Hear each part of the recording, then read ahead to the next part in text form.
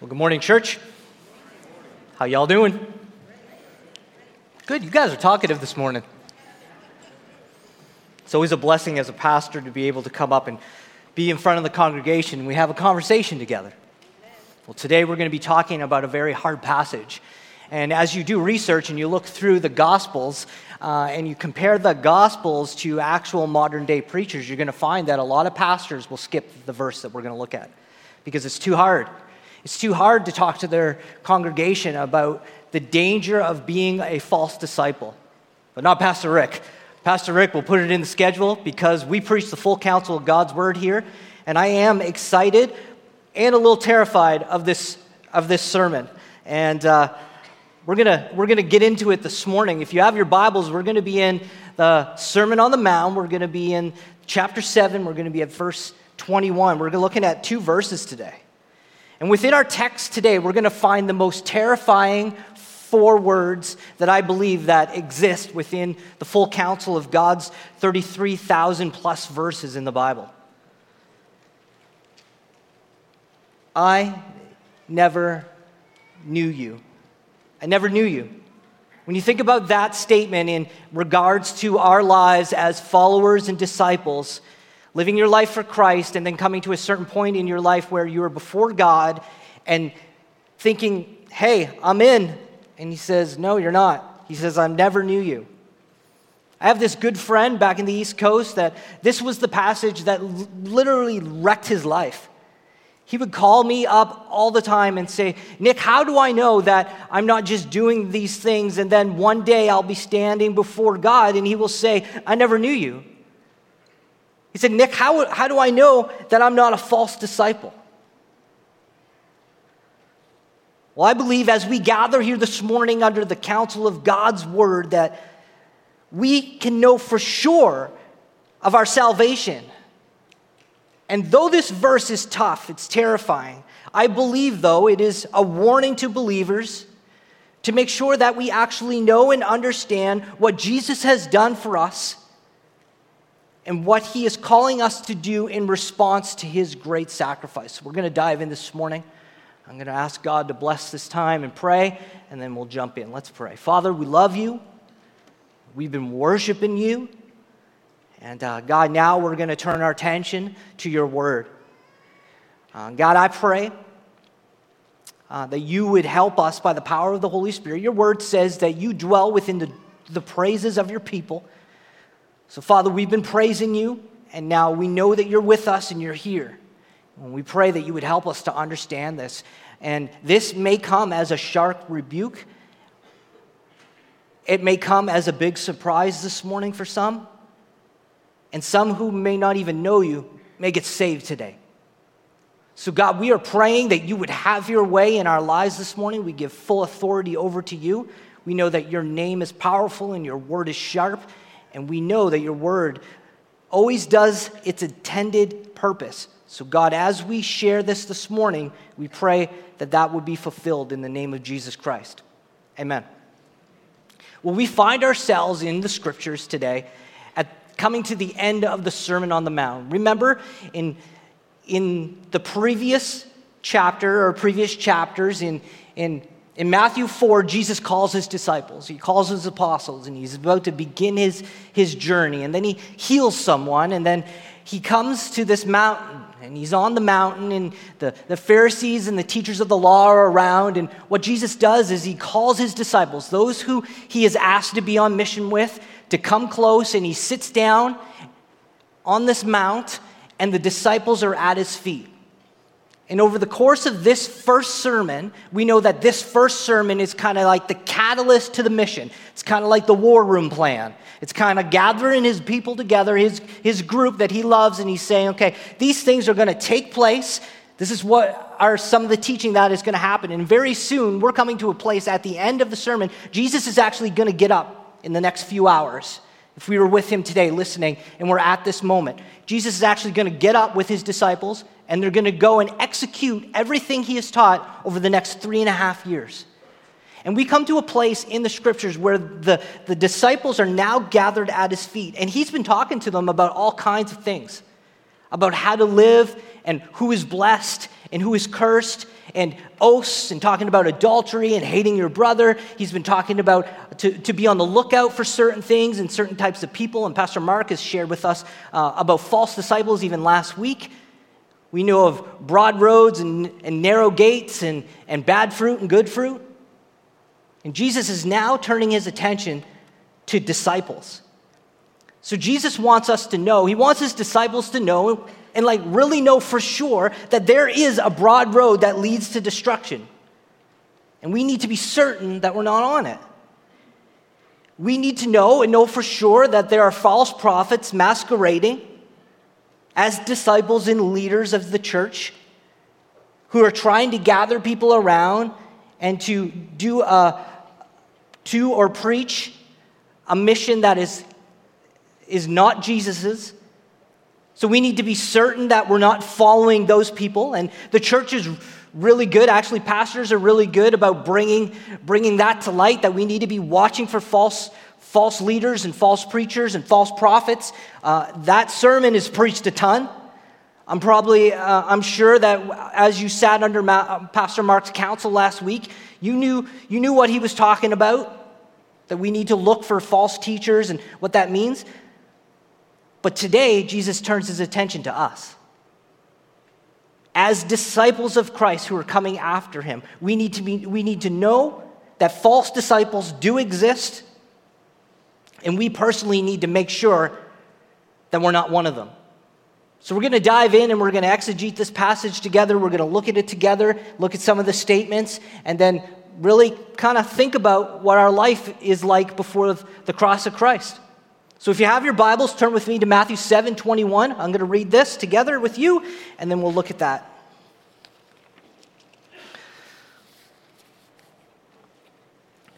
So Matthew 7:21. Not everyone who says to me, Lord, Lord, will enter the kingdom of heaven, but only those who do the will of my Father who is in heaven. Many will say to me on that day, Lord, Lord, did we not prophesy in your name? And in your name did we not drive out demons? And in your name did we not perform many miracles? Then I'll say to them plainly, I never knew you. Away from me, you evildoer. In this next section, our Lord proceeds to show us the same thing he has addressed to the false prophets, but now he turns the table and he says to his disciples. And for us, there is a terrible danger of self-deception and self-delusion that can take place. See, the whole Sermon on the Mount has been based on the warning of self-declared righteousness. We've been talking about this every single week. For the last 15 weeks, our key verse of Matthew 5:20 is, for I tell you the truth, unless your righteousness surpasses the righteousness of the Pharisees and the teachers of the law, Jesus is saying you will certainly not enter the kingdom of heaven. So now we have come to a point in the sermon where Jesus is sitting and teaching, but he is plainly stating what has happened, what is going to come. He's not using illustrations. There are no parables, hyperboles, or analogies or comparisons anymore. And he's coming right out and he says directly to them as they're listening and looking up at him, he says, not everyone who says to me, Lord, Lord, will enter the kingdom of heaven. One thing that we need to know for sure, that nothing prevails in the presence of God but true righteousness. True holiness, and without true holiness, we know that the scriptures say that no man or no woman shall see the Lord.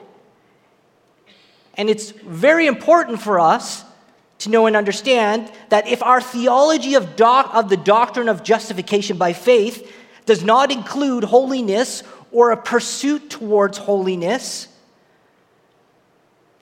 there is a great delusion taking place in our lives. Not only are we saved, but we're saved with a purpose, and we're saved to be on mission. And the foundational truth that Jesus is teaching here is that self-deception regarding the soul and its relationship with God is generally due to our reliance on the false evidences of salvation. We're going to talk about those this morning. So people believe that they're saved, but they're not. They're doing things that would allude to being saved, but they're not at all.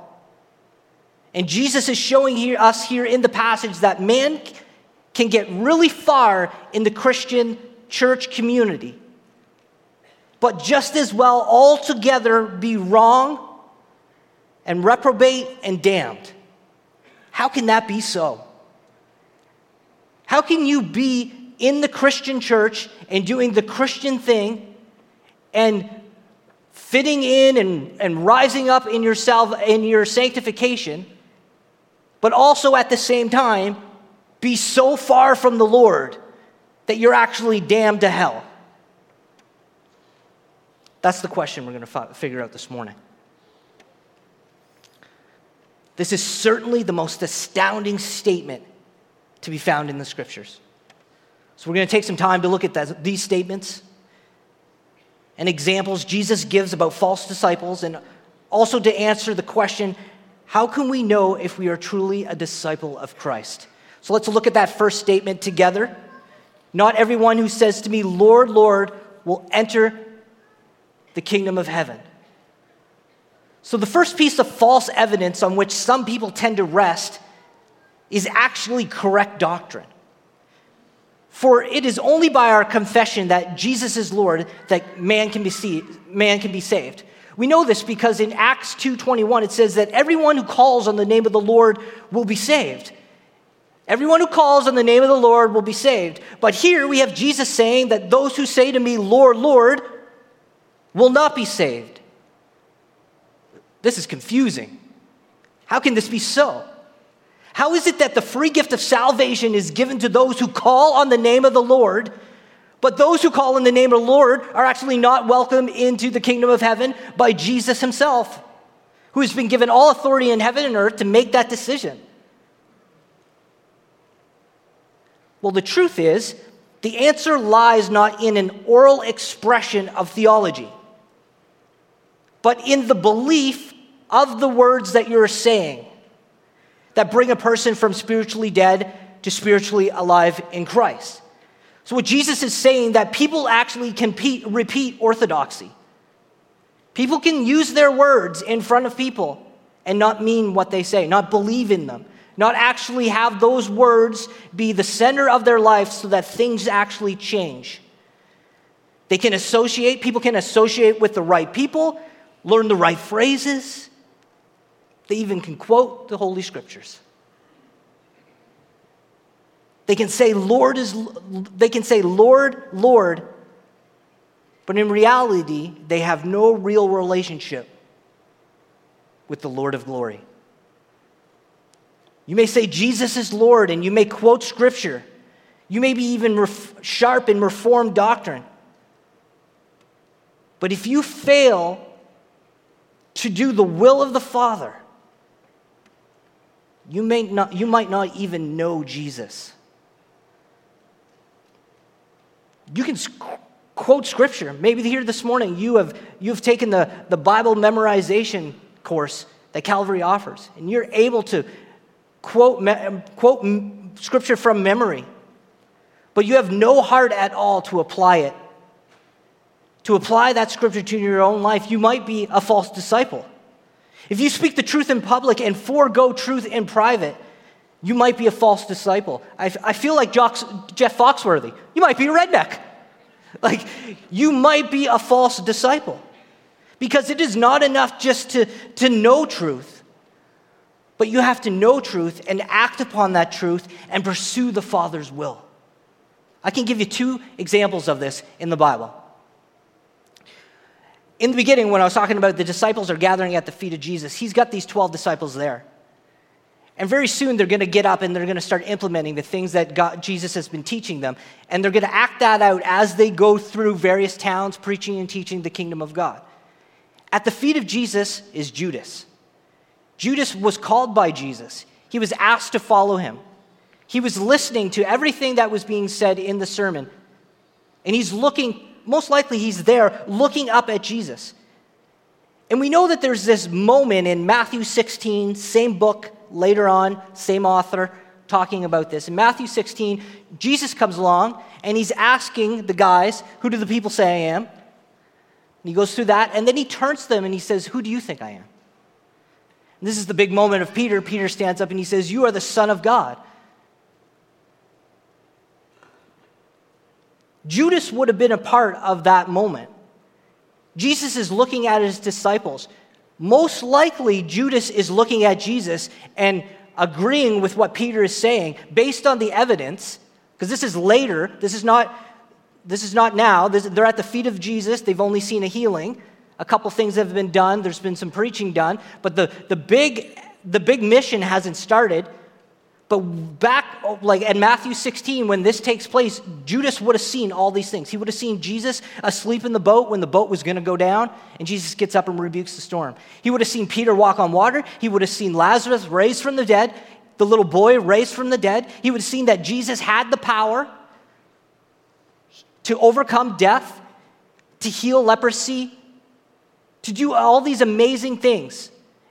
And when Peter says that you are the Son of God, most likely Judas would have been there nodding.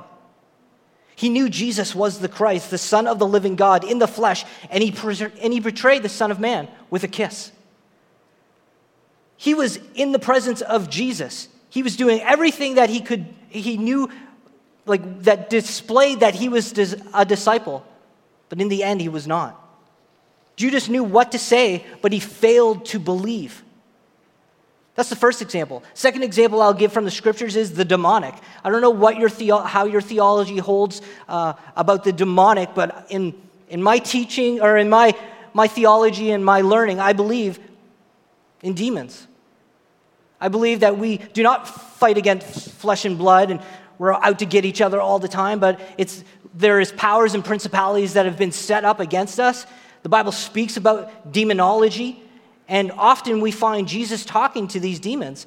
And in the same chapter Matthew 8, just the next one over, so this is probably 3 hours maybe after the Sermon on the Mount, they get up and Jesus runs in and has a conversation with a demon. And the demon says, and behold, they cried out loud. So it wasn't just one demon, it must have been multiple ones.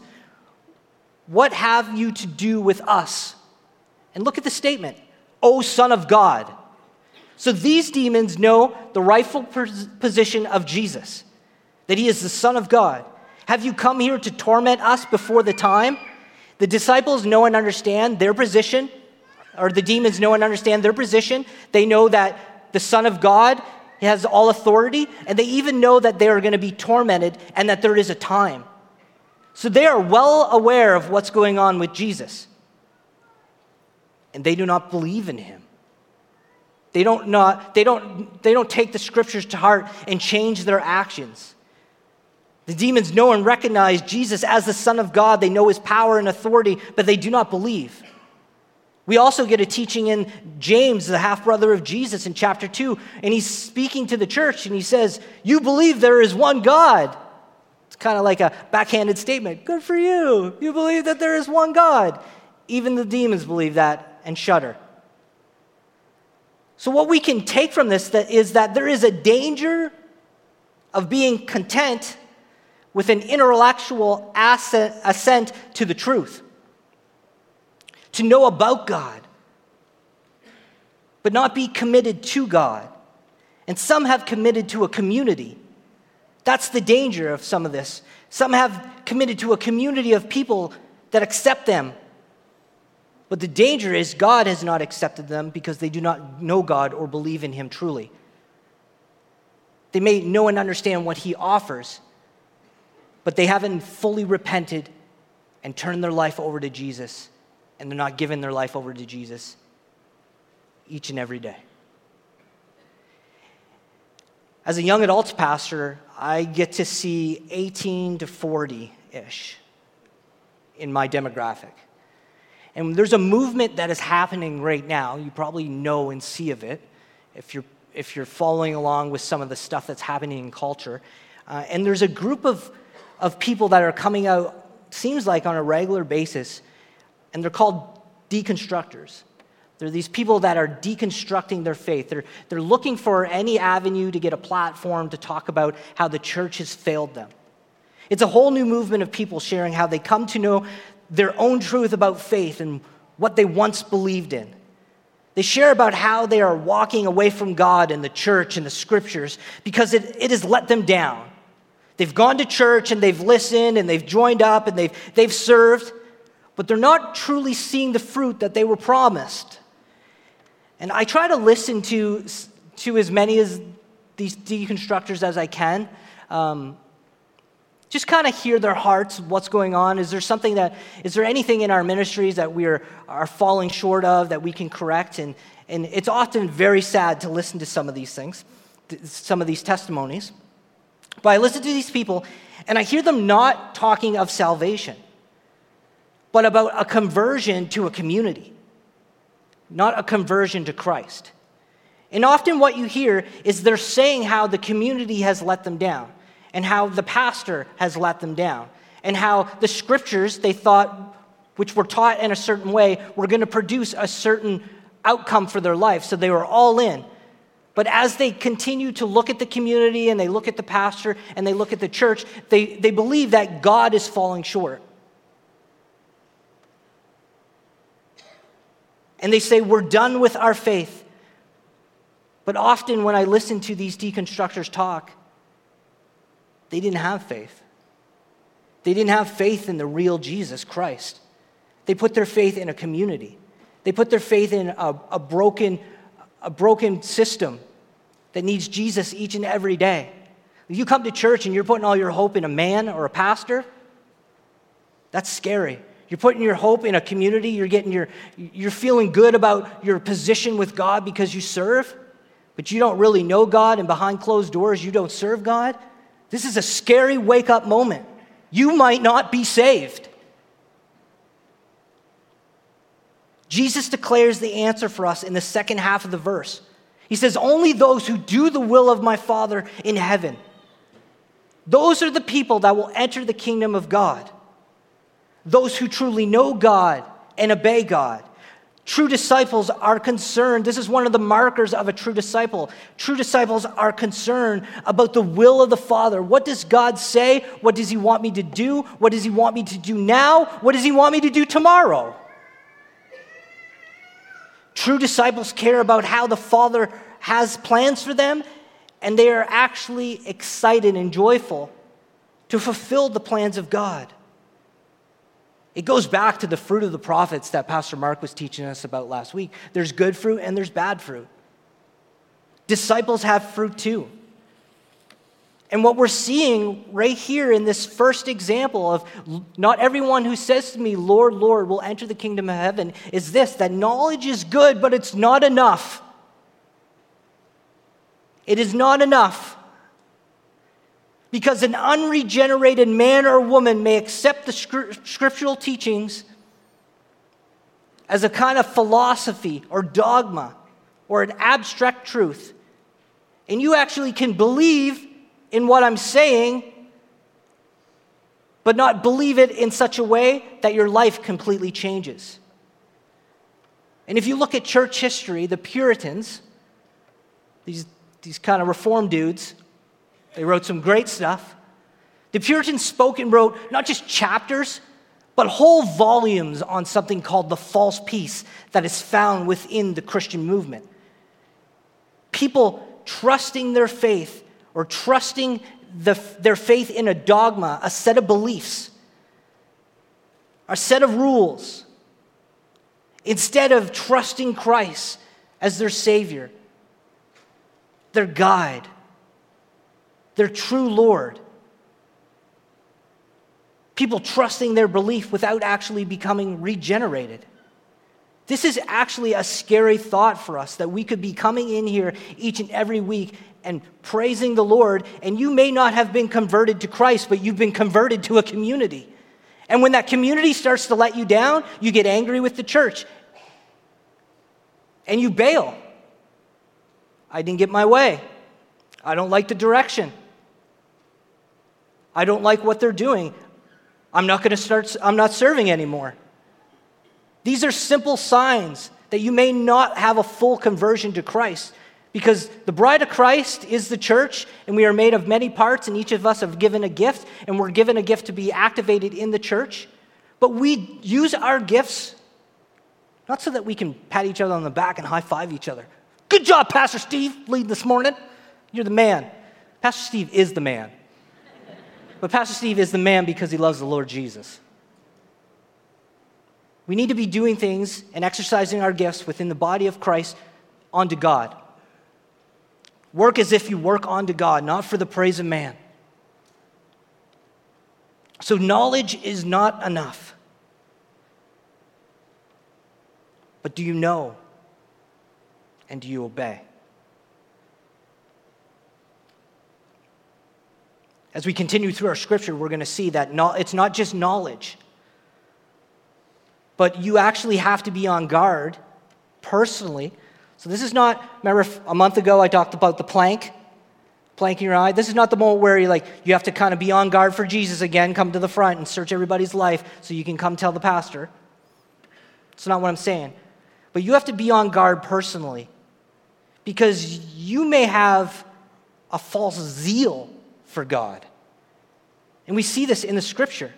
It's not just knowledge either. You have to be on guard for zeal and fervor towards the Lord as well, because they too can be false indicators. As we look at our scripture, the second possibility we see here is that false disciples may not fail to believe or trust in the truth, but they actually can be zealous and fervent for the Lord.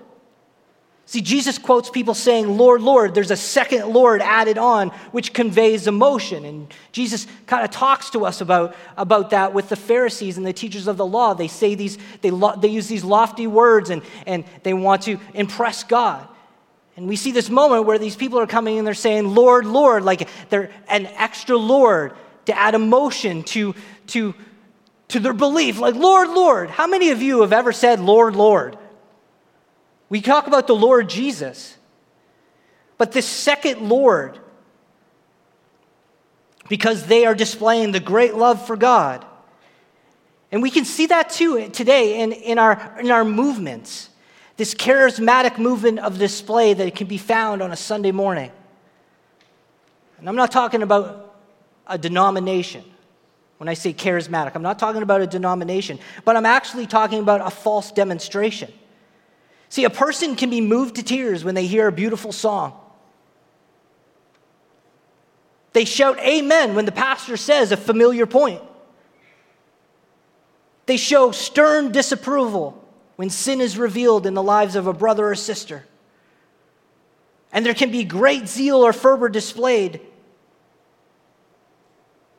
but they don't repent of their own sin. Behind closed doors, their life is a mess before Christ. They don't seek the Spirit to search their own life, and they throw off all accountability of their own actions before Christ. In public, very Christ-like. In private, very self-devoted. Last week, I saw on Instagram a reel of a church. And it kind of opened up with a panning of the amazing worship team like ours. And it showed like the worship was so amazing, and it's kind of panning across the stage. So it's kind of like over where Lisa is, and it's kind of going over here. And on this side, you can tell where Alexa is. There's a pastor, and there's a lady that's standing beside the pastor. So it kind of scans over, intense worship moment. It's amazing. Pastor's over there, he's got his headset on, you can tell it's the pastor, he's holding his Bible, and there's this girl like 2 steps ahead of him, hands in the air, which is beautiful, hands in the air, screaming, jumping, dancing. At one point it shows she's twirling. I was like, wow, that girl loves Jesus. Bronwyn, twirl with me. Let's do it. And then the next scene, it shows the pastor on the stage, and he's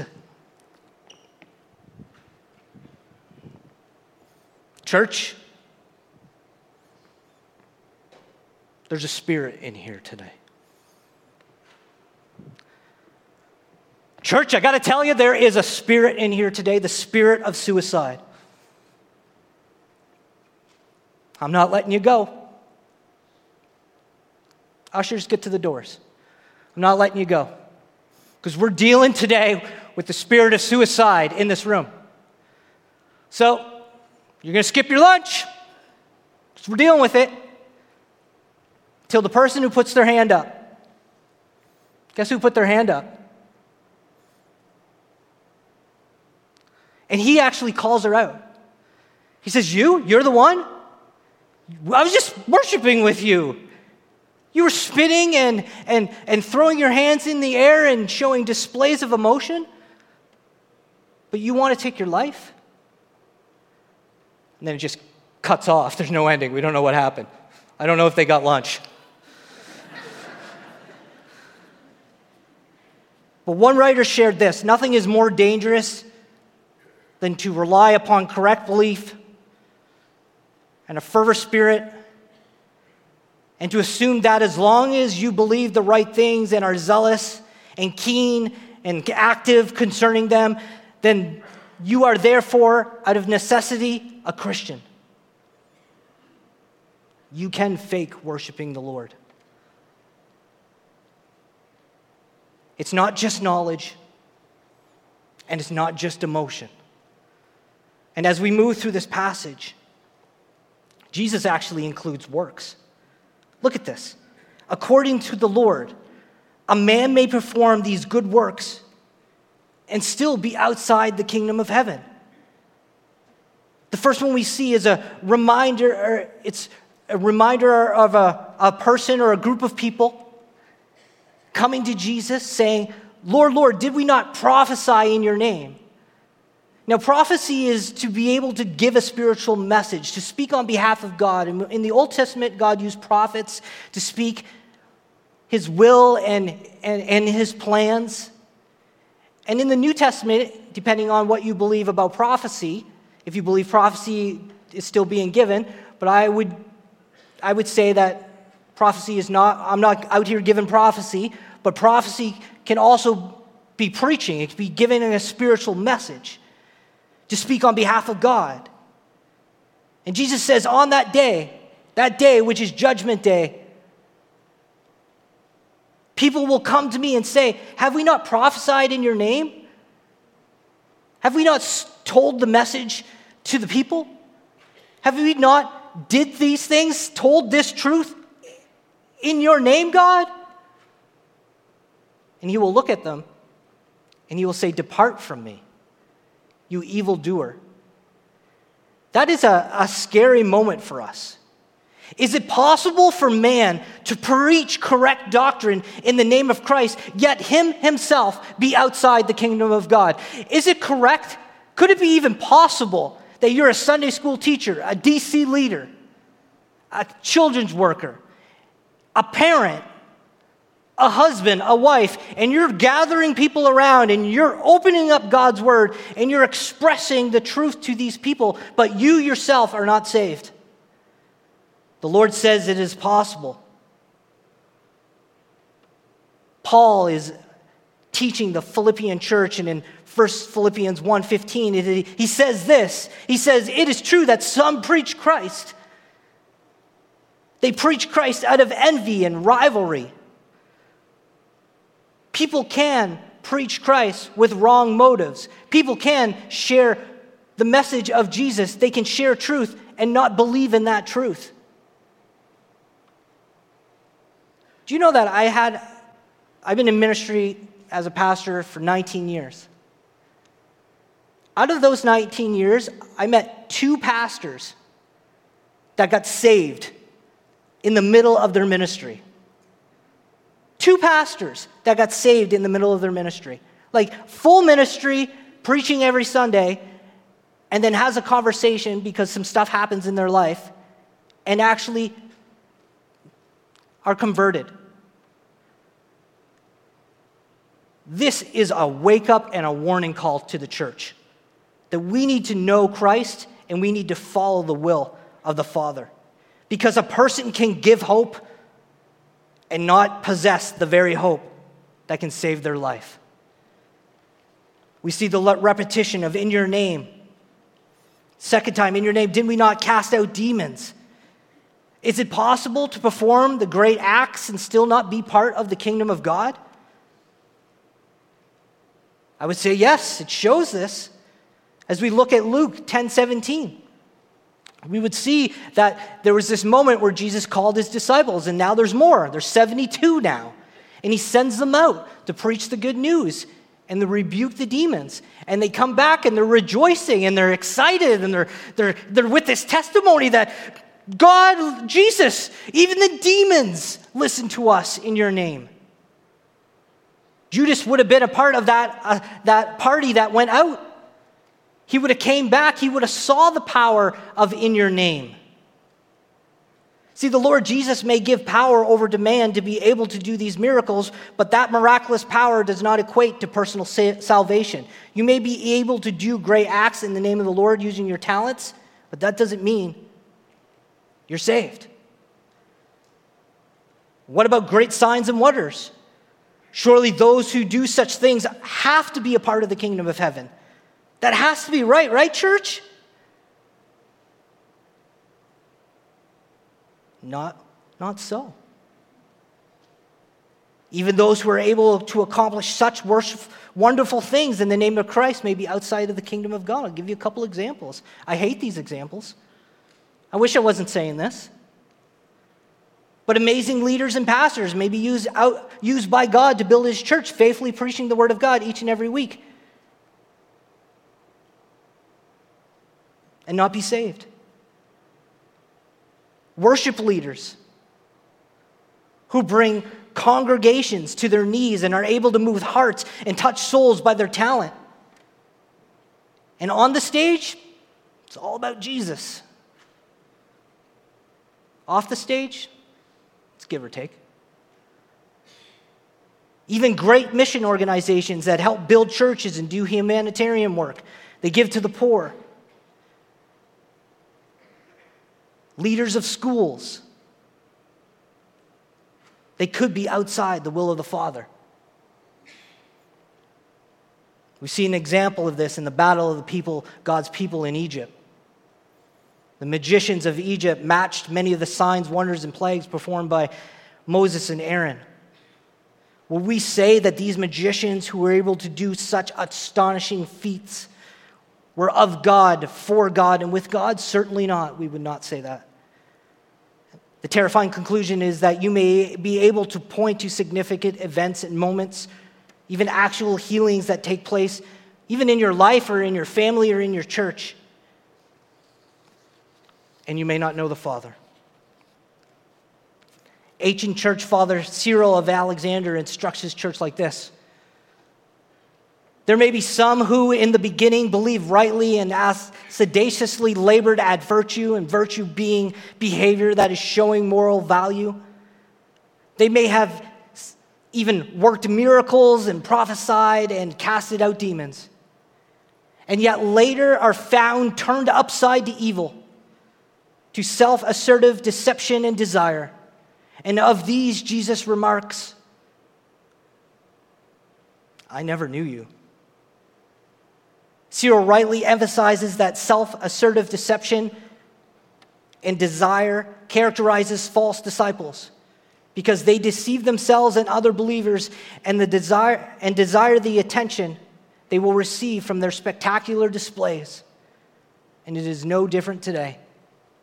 Many churches and congregations fall prey to such zealous displays only to be tested, to be found that they have built their life on a false foundation. And next week we're going to talk about that, building your life on the right foundation. Are you wise? An oral confession that Jesus is Lord can mask an unrepented heart. Remember that day. I've said it before. Disciples come, Jesus, he's teaching. Jesus, your mother and brother and sisters are outside. And he looks around and he says, my mother and my brother and my sisters and anyone who is family to me are those who hear the word of God and do it. So the final proof of any ministry is whether it promotes obedience to the Father's will. God knows who he loves. those people who are singly-mindedly believing in him, and they do things to please him. And we as disciples, as we gather, we need to check our hearts and we need to check our motives. Because I believe God in the flesh, the God-man, he's at the mount right now with his disciples and he's teaching them. Not as a terrifying, he's not there to terrify them. He's there to warn them that there are wide gates and there are bad prophets, or there's bad fruit, there's false prophets, and yes, there are even false disciples. They all exist. Many make false professions of faith and deceive themselves into thinking they belong to Jesus, but they truly have never repented and turned from their sin. To repent means to turn from, to not go back, to not indulge, to not just nibble a little. It means to cut off and go towards God.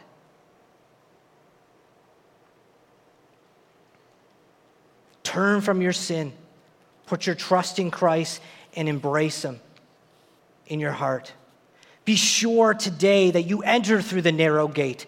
You are following those who produce good fruit, and that you do know the will of the Father, and you are actively pursuing obedience in Christ. Do not let seasons go by with sin in your life. Have nothing. Just don't participate. Have nothing to do with the fruitless deeds of darkness. Because on that day, we will stand before Jesus and you will be either covered in righteousness given to you by Christ himself, or you will be covered in false righteousness. Make sure you know Jesus and that Jesus knows you. I think the hymn writer said it this way the best. Trust and obey, for there's no other way to be happy in Jesus than to trust and obey. Lord, will you help us this morning? This is an intense teaching for us. I don't even think that the disciples who were sitting at your feet understood this. But we see later on in the scriptures you teaching about sheep and goats and separating one from another. And the parable is acted out. And the people cry out once again, "We knew you, Jesus.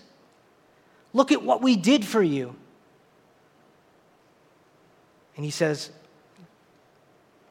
"I never knew you."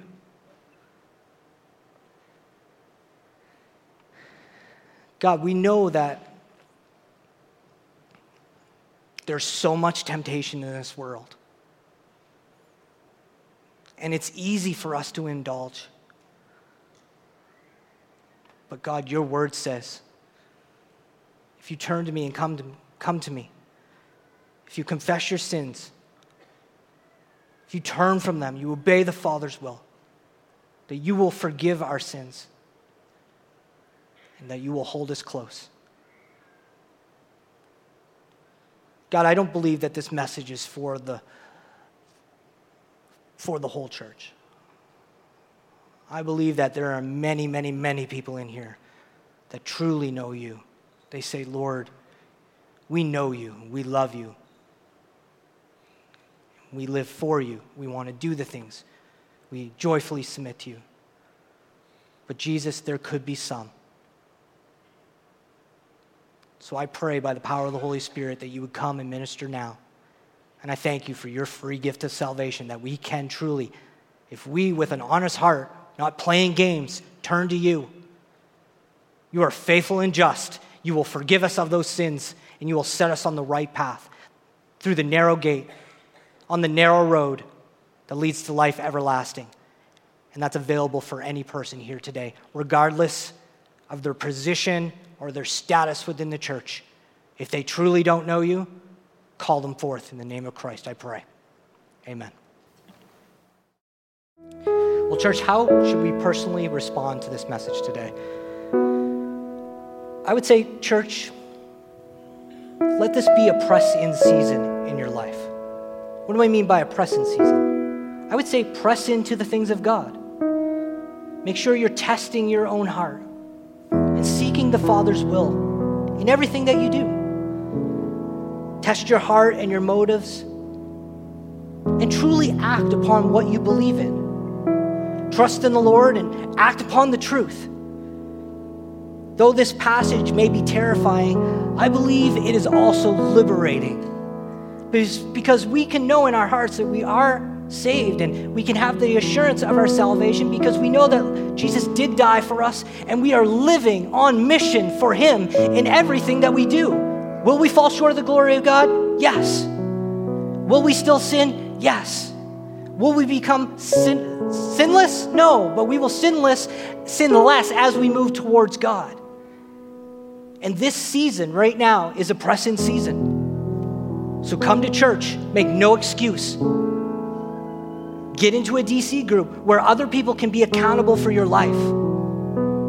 Do the things that honor the Lord. He says, not everybody will enter the kingdom of heaven, but only those who do the will of the Father who is in heaven. And we have a great opportunity together as the church to do that. So let's not waste any time. It's time to pick up the cross. The cross of Calvary, which our Savior died for our sins so that we may live and live an abundant life even now with Christ and go forward towards holiness. So I say, may the Lord bless you and keep you, and may He cause His face to shine upon you in Jesus' name. For one day we will stand before God, and on that day, those who know Him will hear, "Come, you who are blessed, into my Father's home, come." What a beautiful day that will be for us who know Christ and know what He has done for us. We love you. We hope you have a great day. We hope you reflect upon this. And if you have any questions, and if you even have something in your heart and you know that you're not living right and you want to speak to one of your pastors, you can come right up to us and we'll just pray for you. We'll deal with it right now, today, in the name of the Lord. That's how amazing our God is. We don't have to put things off. There's no procrastination in the kingdom of God. He says deal with it today. So we'll meet you up front, and the Lord will meet with you too. In Jesus' name, have a great day. God bless you.